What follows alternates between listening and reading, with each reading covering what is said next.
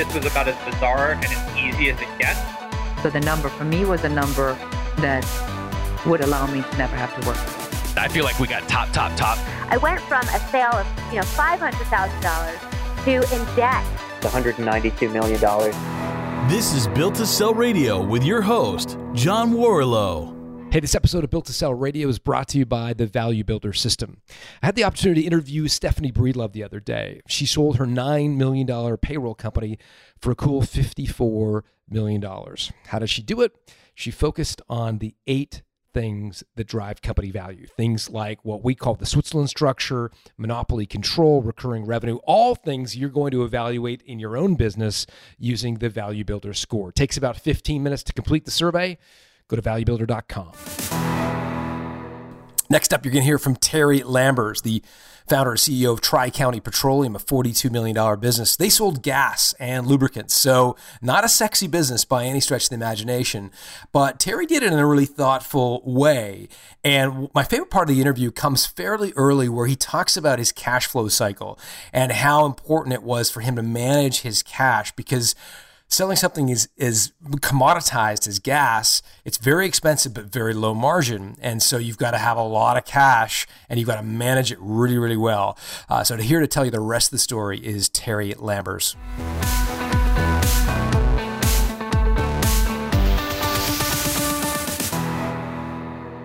Terry Lambers, welcome to Built to Sell Radio. Good morning, John. How are you? Thanks for having me. I'm great, man. So tell me about Tri-County. You were in the gas business, is that right?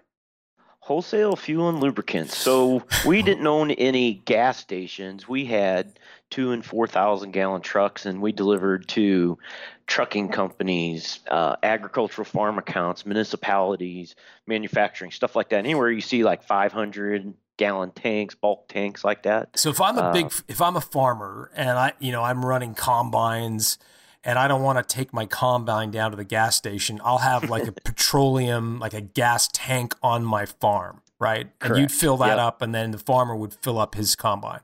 Correct. That's exactly what we did. Got it. Same way with trucking companies, and then delivered bulk oil, motor oils, hydraulic oils. So that's what we did. Had a fleet of trucks that did that.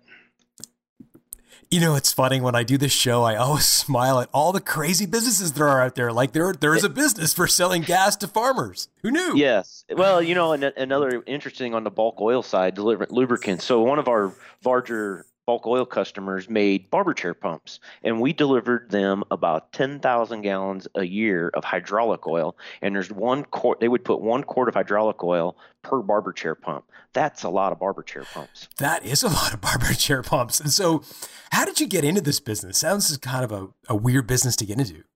Yeah, it's a family business. Company was actually started like in 1920.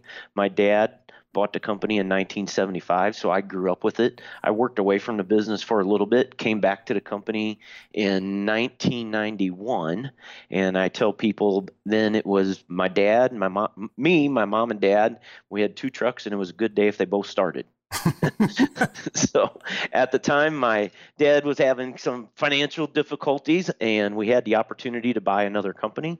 And I knew if we did that, it would put it back in the black. So I came back from a banking job to work with my mom and dad. And because of the banking situation, I ended up starting a company, Tri-County Petroleum, and we merged my dad's company into that company and purchased Bone Oil Company in April of 1992. So that was my first acquisition, and we was off to the races. And in the next 18 years, had the opportunity to buy 11 other companies.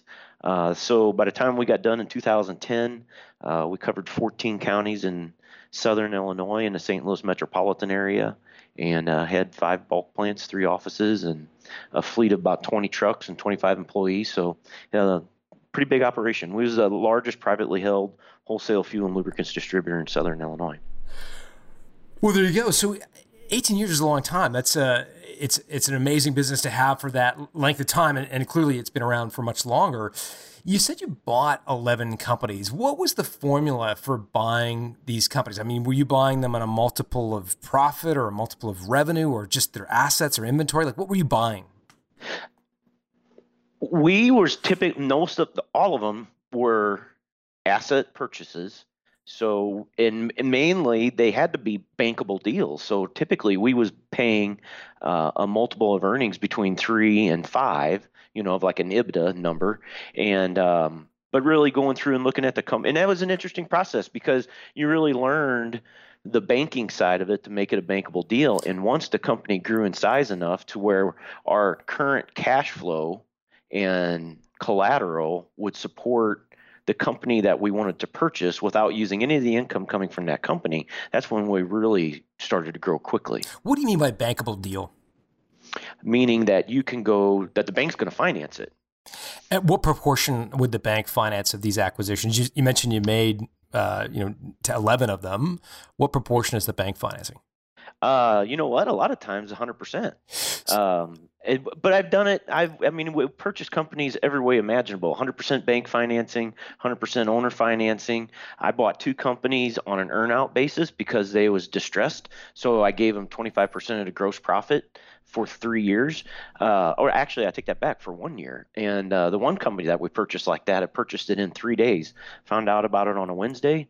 They asked them, what are you doing with your customers? They said, we're telling them to go someplace else.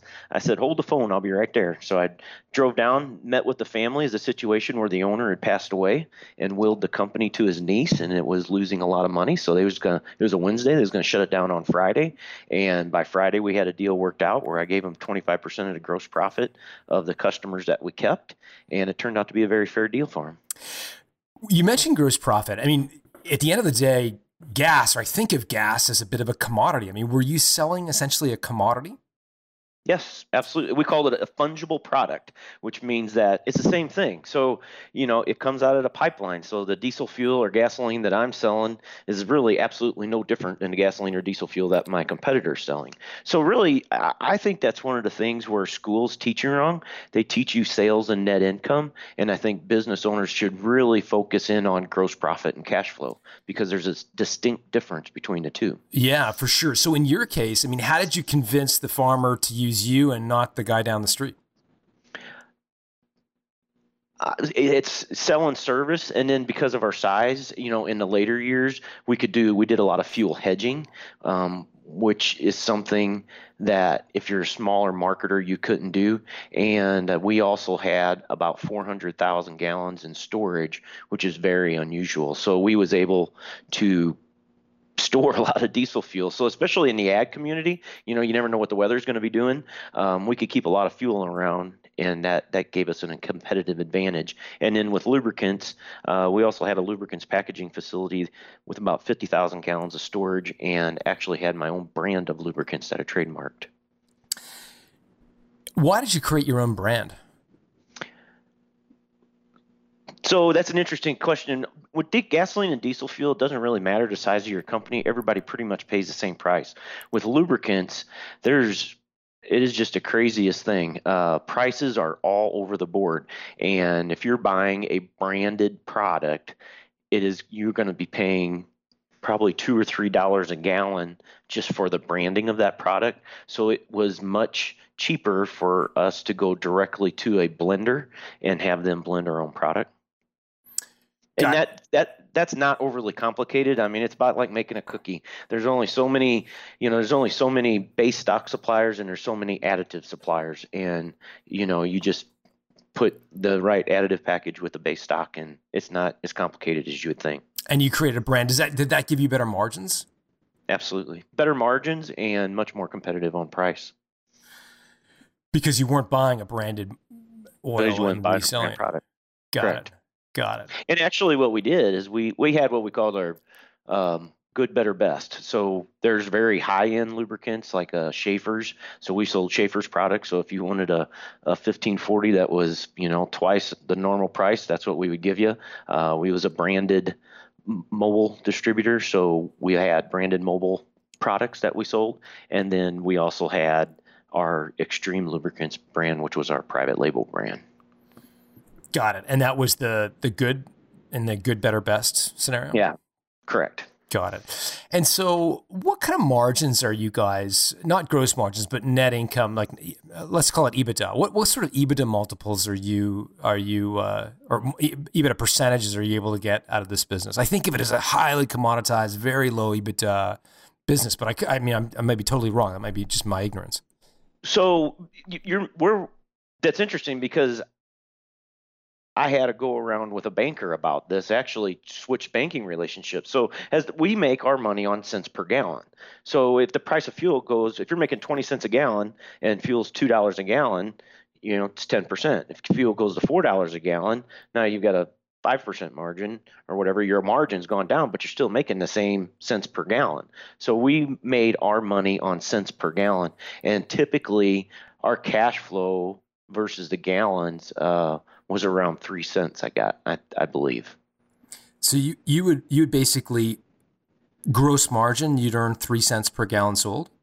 Gross margin, we was making about 15 cents a gallon, but by the time you netted it out, your operating expenses out of there, we netted about 3 cents a gallon. Got it. And what did that amount to in terms of revenue? So you'd have massive revenues and relatively low EBITDA. Is that right? Yes, because it's impressive to say we had $42 million a year in sales, which we did. I mean, that's over $250,000 a day. So we're rolling through a lot of cash. But at the end of the day, it's a very low margin that you're making.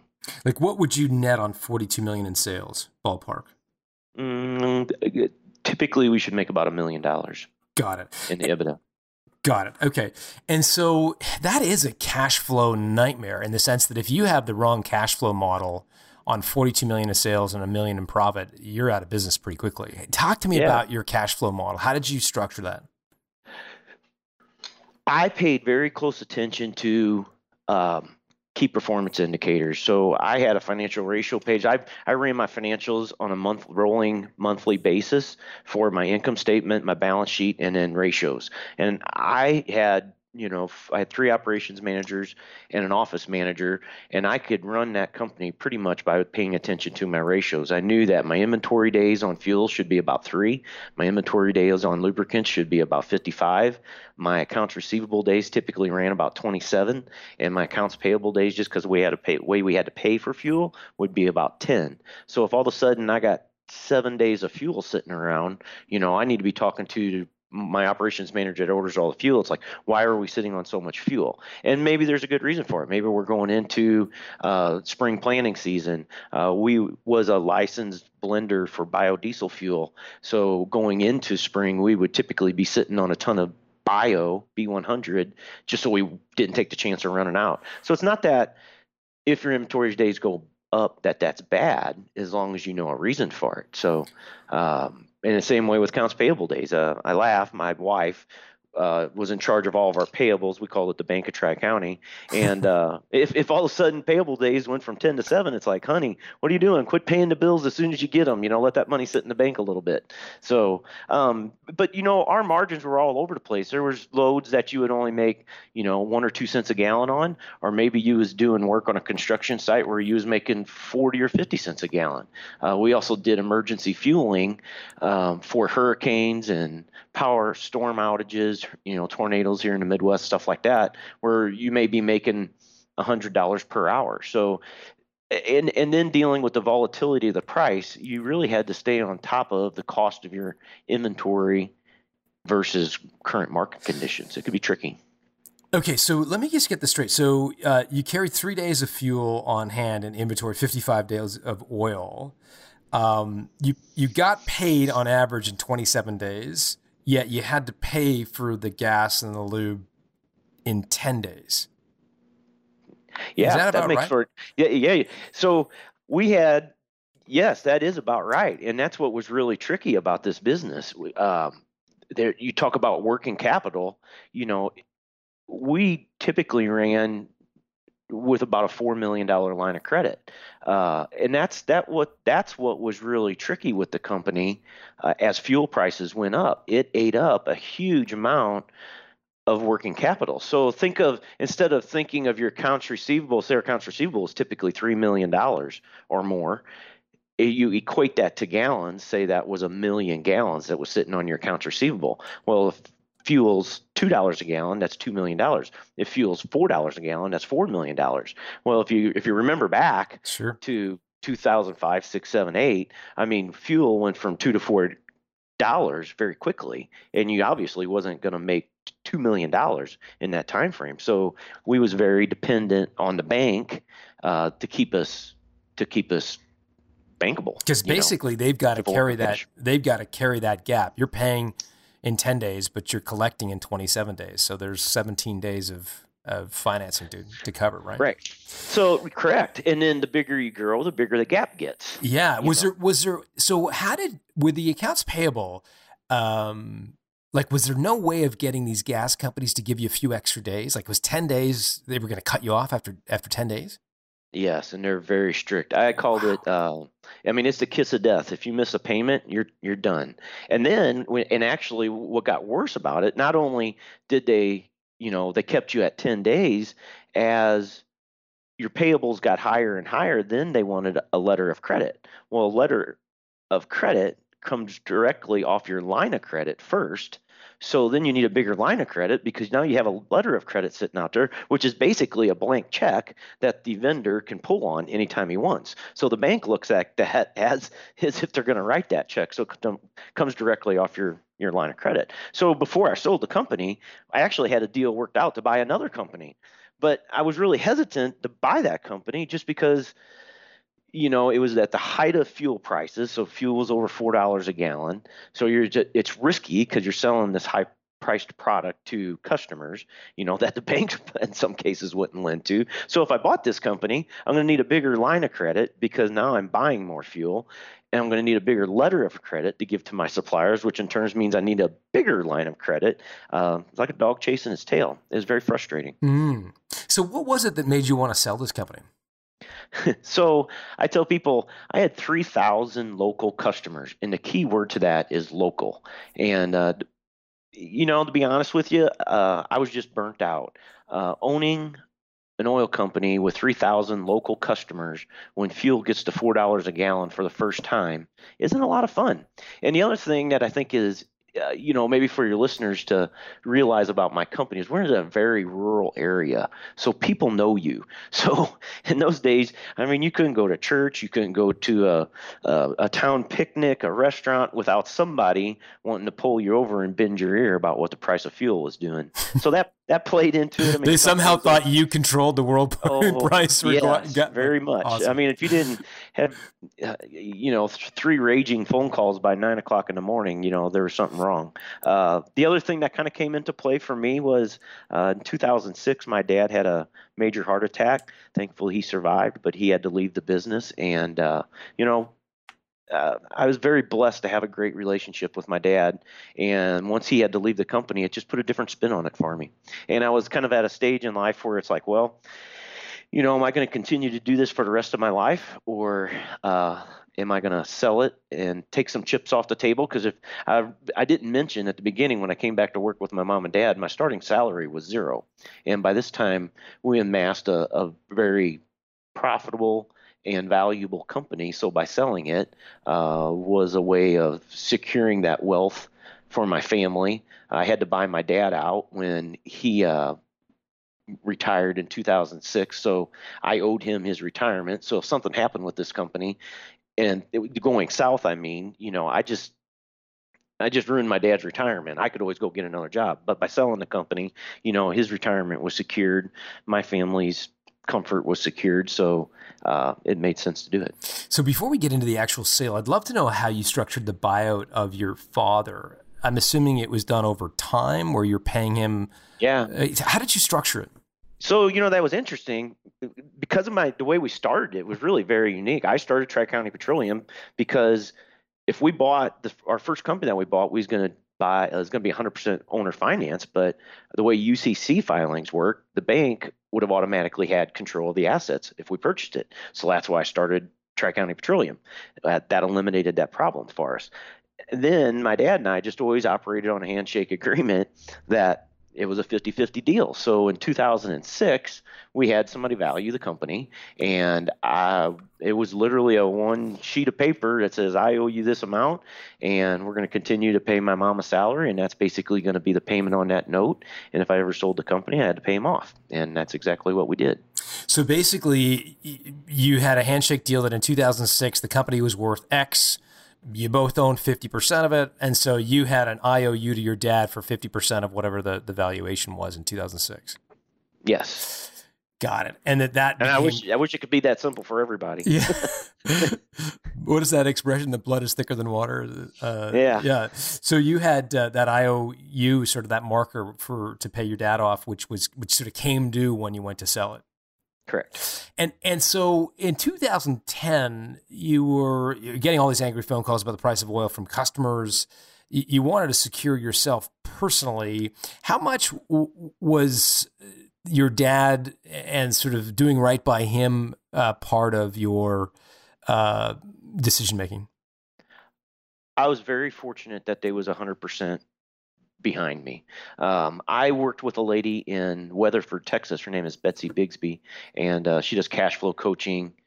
She brokers companies, and she puts on seminars about cash flow and stuff like that. And I had an opportunity to work with her several times and learned a lot from her. And she also valued businesses. So I was very frustrated, but had no idea what my company was worth. So I contacted Betsy. She valued my company and is like, if I can sell it for that, let's go for it. How did she value it? What did she say it was worth?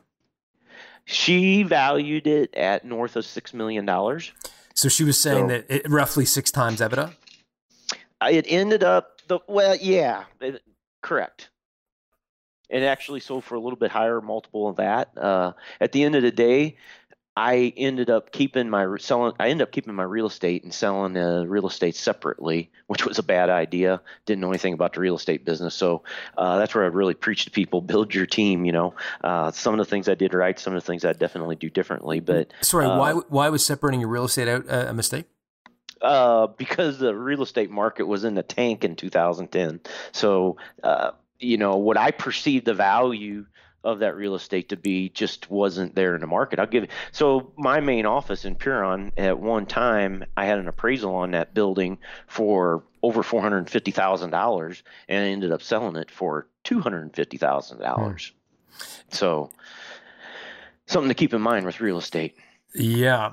So Betsy values the business around 6 times EBITDA, earnings before interest, tax, depreciation, and amortization, for those following along at home. And you said, okay, well, if it's worth that, that sounded good to you when you heard it? That sounded good to me. What I should have done is consulted a financial advisor to see how that worked out, in the whole picture with taxes and everything else. So it's really important, to build your team. And there's some pieces that, in hindsight, I should have done better. Why would what would a financial advisor have told you? I think it would have been important to work with a financial advisor to see if that's enough money. Is that actually enough money for your retirement? So to help you figure out, okay, what's after tax that look like? I got to pay my dad off. I got kids. I've got taxes, college. Right? And then how much do I need to? So I'm assuming, based on that lesson learned, that at the end of the day, the number wasn't enough to fully kind of put your feet up. It wasn't 110% enough. It got me 95% of the way there. And cool. I knew I might have to work a little bit, but I think I thought I would have been in a little bit better situation. Now, don't get me wrong. I'm in a good spot, but I don't have any regrets from selling the company, but I would definitely advise people to do some things different than what I did. Like what? Like seek out a financial advisor. My CPA was also a very good customer, so I kept it very quiet to my CPA. So if I would have worked with the CPA and the financial advisor, I probably could have worked out a much better deal for income taxes, because that was one heck of a check to write out. So it's just really important to have your team of people in place when you're going to go about selling your business. So Terry, was the sale price of the company treated as income as opposed to capital gain? So Yes, a lot of it was ordinary income because you end up depreciating everything off. And just by the way I grew the business, the bulk plants that I had, we was able to purchase those through acquisitions for literally pennies on the dollar, just because there's nothing else that somebody else is going to be able to do with them. So when you go to sell that, it's all capital gains or ordinary income. So you get hit with a pretty high tax rate. Out of interest, why was your CPA a customer of yours? I'm trying to think, why would a CPA need gas or lubricant? He's the principal of a very large accounting company, but he's also a very large farmer. Oh, he farms probably over 4,000 acres. Oh, funny. Okay, got it. So let's get into the actual sale itself. So Betsy says, look, this thing's worth roughly 6 times EBITDA. You think, okay, that's pretty good change. What's next? Do you hire a broker? Did you put it on some website? Did you take it to market? Like, how did you kind of get offers for the company? So Betsy is a broker. So we put it out there. You hired Betsy? Is that what I hired Betsy to broker it for me. And kind of funny, it was out there for a while. We had a few people buy it. So, it's a pretty big company. So, I mean, not only, is there a $6 million sale price, but somebody's got to be able to have the working capital to absorb, let's just say, about $3 million worth of accounts receivable and another $1 million worth of inventory. So really, somebody needs about $10 million, to take this thing on. So it's going to be a larger company. So about 8 months goes by before Growmark finds out about it. And I was Growmark's, it had 2 things going for me, really. I was Growmark's largest customer in Southern Illinois by a long shot. And they had just purchased a lubricants blending facility in Council Bluffs, Iowa, and wanted to get, so Growmark's a pretty big company. I mean, they're nationwide, but primarily Illinois, Wisconsin, Iowa, and up in Toronto or Canada area. And they just bought this lubricants blending facility. I had a lubricants packaging facility and about 750,000 gallons of lubricant sales. They wanted to get into the bulk oil business in Southern Illinois where they had no gallons. So by purchasing me, I was their largest competitor on the fuel side, and boom, this would put them into the bulk oil lubricants business in Southern Illinois. So they were both a competitor and a customer? Or you were a customer? They were strictly a competitor to me, but they wanted to get into the bulk oil business, which they was not in. So if they bought me, this would put them solidly into the bulk oil business. So it was a very strategic acquisition for them. Got it. And so when did you become aware that Betsy was shopping the deal to Growmark? Oh, well, she called me, and it was kind of funny. It's like, hey, Growmark's showing some interest in your company. I'm like, oh, my God, you got to be kidding me. This has been my competitor my whole life. And it's like, I'm going to sell that FS. That's the name of their member companies. But you know what? At the end of the day, they could write the check. So all of a sudden, they're kind of like your best friends. Now, at this point, did they know who you were, or was Betsy keeping it confidential? She told me that they was interested, but it wasn't hard to figure out that it was me. Just, even if they was given Growmark, if Betsy was giving Growmark generic information and they said it's a company in Southern Illinois with 15 million gallons of sales in fuel and 750,000 gallons in lubricants, well, that's me. So, that's kind of interesting when you're going to buy a company and it's confidential. You're just trying to guess who it is. But it was quickly revealed who it was, and we signed a letter of intent. And this is another kind of an unusual thing. From the day, so it took about 8 months to get to where they found Growmark. From the day we signed a letter of intent, we was done in 6 weeks. So this is interesting because a lot of people would be scared silly to know that their greatest competitor, their biggest, dogfight battle, all of a sudden knew that they were for sale. So, I mean, how did you ensure that Growmark didn't use that information, against you in some of the fuel deals that you were competing on? Well, it all took place in 6 weeks, so that went really quick. We did have an incident though, so Growmark bought my lubricants division, and 8 of their FS member companies bought my fuel division. And one of the managers from one of those member companies sent an email out to their employees that they was buying Tri-County Petroleum before we even had the asset purchase agreement signed, which took about 1 day for the word to get out on the street. So there would have been some real issues with that had the sale not gone through. And did they use that information or that compromising position against you in the negotiation? No, they did not. Interesting. And so how would you characterize the negotiations with Growmark? Obviously, it was fast.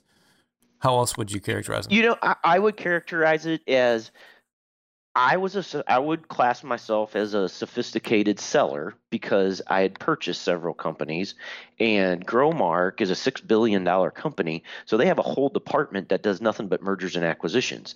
So I would classify as a sophisticated buyer. They had their own attorneys in-house. So, things were able to move very quickly. Got it. And so you get this letter of intent from Growmark. How did you react when you saw the letter of intent? What was interesting is it brought it to a level of some of the things I'd never done before. We pretty much negotiated the price and how we was going to do everything. That was pretty simple. Where the eye-opener came was the day I got my closing statement, and I was actually supposed to bring $300,000 to the table. And I was like, what? Because it was going quickly and they didn't have an opportunity to do some of their due diligence, they implemented a bunch of holdbacks. And I have never seen that before. And obviously, it's like, I'm the one selling my company. I'm not bringing a check to the table. If you're not comfortable with it, then obviously we're closing too fast. We was able to resolve those issues, but that was probably the biggest surprise that came out of it. So you got to explain that. So you go to the closing meeting and they all of a sudden drop on you that they are expecting you to bring $300,000 to the table. What sort of holdbacks how do they justify that? So they would say, okay, they're going to buy. They didn't buy the land, but they bought the bulk tanks, like the 20,000 gallon tanks that we had in our bulk plants and stuff like that. Well, they wanted some time to inspect that equipment. So they just arbitrarily put it in a contract. Well, we're going to hold back, $200,000 for this, and we need to look at this shit. So we're going to hold back $100,000 for that. And we need to check some of your, equipment leases to customers. So we're going to hold back an amount of money for this. And when they sent the proposed closing statement, it's like, no, that ain't going to work. Got it. So look out for holdbacks look out for holdbacks. Yeah. And so as you're going through, what was the original offer as a multiple of EBITDA? I know Betsy had said you might be able to get 6 for it. What did Growmark offer? If I remember correctly, they probably started out at about 4.5. Yeah, and we got them up to 6. Got it. And so how did you get them up almost a full turn and a half over the original offer? We was a very strategic acquisition for them. I mean, and as I said earlier, we're in a very rural area, and I have customers complain about it today that by them taking me out of the marketplace, it eliminated a ton of competition. So there's just not a lot of other people out there in this wholesale business anymore because it's a very capital intensive business. I get that. It takes a large company. I get that it's strategic, but how did you make the case because people are listening saying, okay, well, I'm hearing Terry, my business is similar. If I get acquired, we're taking out a major competitor, et cetera. Like, how did you make the case to Growmark that they should pay 6 and not 4.5? That's what Betsy valued it at, and I was fortunate enough to be in a position. I mean, at the time I was only 40 years old, so and it's still a very profitable company, so I didn't have to do anything. So it was, I guess, kind of my stubbornness that's like, okay, this is what the company was valued at. I know I had some debt, so even though I didn't go to a financial advisor, I knew I couldn't go much below that number, or I wasn't going to sell it unless I could retire from it. So I knew I couldn't take less than that, or I wouldn't be able to retire from it. So I was just a line in the sand for me. If you want it, that's what it is. If not, I'll keep going about doing what I'm doing. Got it. And so how long was it between the original offer at 4.5 and the actual letter of intent at 6 times? Like, how long a negotiation period was that you got them up? I don't think it took more than a month. Really? Yeah. Was there a lot of back and forth? There was a lot of back and forth, but it went very quickly. And who are you I know dealing that with? that's unusual, but it really did. Who were you dealing with at Growmark? Like a corporate development head, or like what was like a division leader? So Growmark has an acquisition department, and that is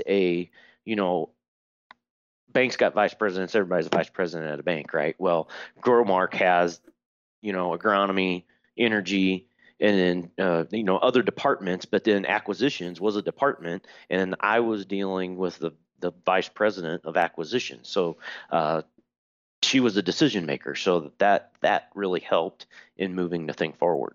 Got it. And so what came up during diligence after you'd agreed to the letter of intent before the actual check is in the bank, so to speak? What sort of issues came up during the due diligence phase? That's where I think I did a good job. So we'll probably mention my book, but in the book I talk about, here's some of the things I did right. From me doing other acquisitions, one of the big issues for me buying a company would be that in our business it's very normal to lease equipment. So you're giving somebody a 1,000-gallon tank and pump that they keep on their property.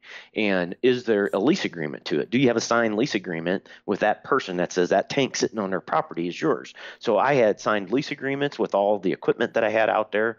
All the rolling stock that we had each truck had its own 3-ring binder that, had the title and all documentation that goes with that vehicle in that binder. Anything that, we had reviewed financial statements, so there was no question about the validity of the statements. So all of that stuff was valid and up to date. We had a very robust accounting software program that we could divide out our gross profit by zip code. So that because the company's getting split up literally 9 ways. So we was able to show which each of their member companies was buying and the gross profit that was going to that company. The reason we could sell it so quickly is because we had all of our I's dotted and T's crossed as far as where our equipment, where our assets were at, and our financial data was rock solid. Reviewed financial statements. Our statements were done monthly. By the 10th of the month, we would have financials for the previous month. And because I had all the financial ratios and everything was up to date. That's very important. Mm-hmm.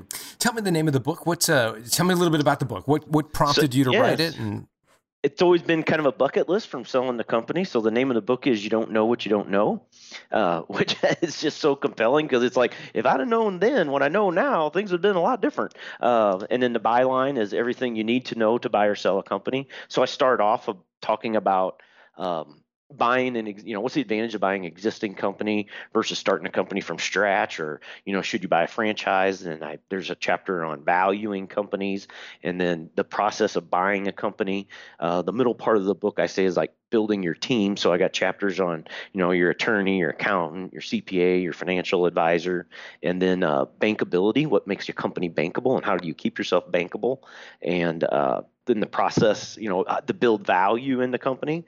So I think you've taught me a lot about Value Builder. It works. It's important. What can you do to build value and make that company more value?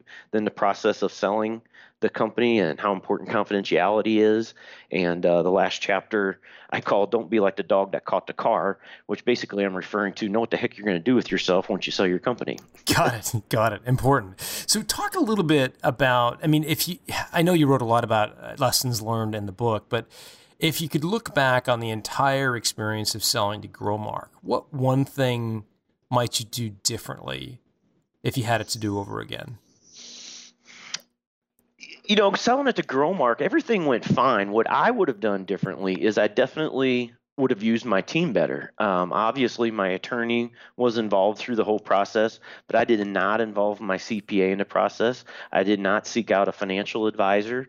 And the third thing that I didn't do is I had no idea what I was going to do with myself when I sold the company. I had to work for them for 6 months, and at the end of that 6 months, you're kind of looking at your phone because it's not ringing anymore, and you're used to getting 100 phone calls a day. And after about 3 months of hanging around the house, my wife was like, "You're going to get a job because you're not hanging around here all day."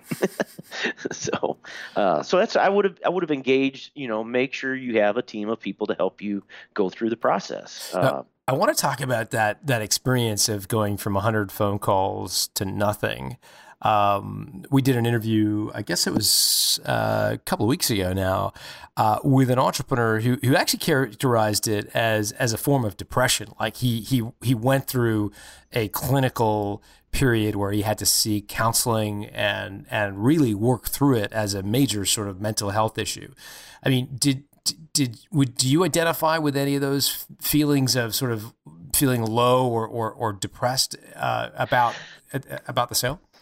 I don't know that I got depressed about it, but I'll tell you what, I mean, you go from being the king of the mountain to average Joe citizen overnight.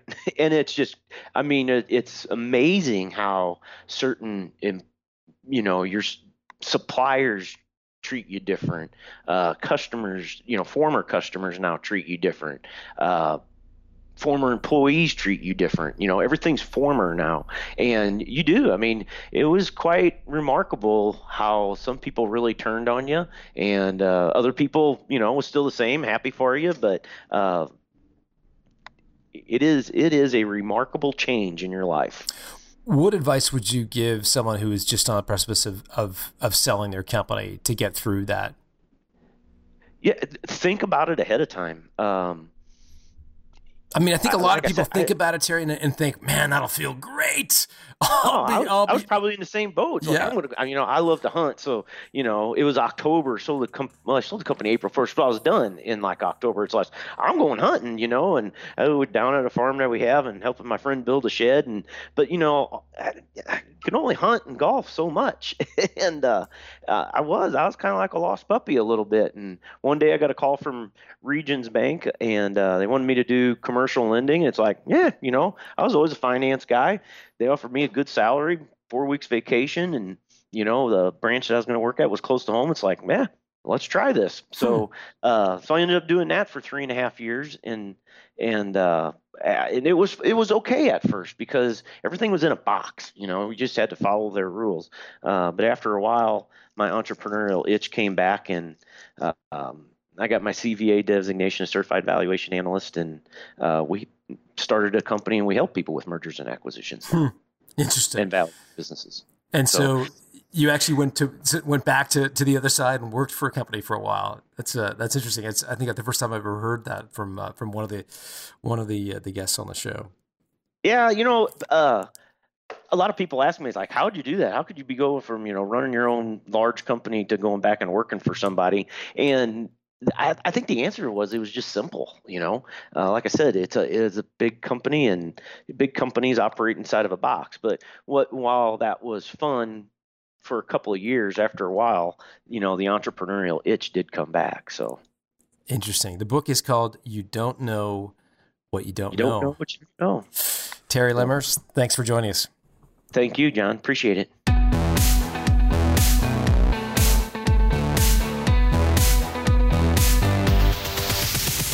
Thanks for listening to Built to Sell Radio with John Warrillow. For complete show notes with links to additional resources, visit builttosell.com/blog.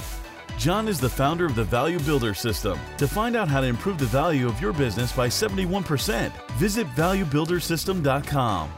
John is also the author of Built to Sell, Creating a Business That Can Thrive Without You, and The Automatic Customer, Creating a Subscription Business in Any Industry.